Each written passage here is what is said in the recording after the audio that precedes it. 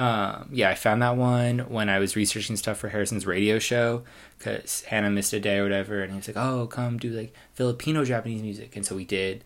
And I was like, found some playlist of like Filipino indie pop, and I liked that one. And yeah, I can't understand it though, but it's a vibe.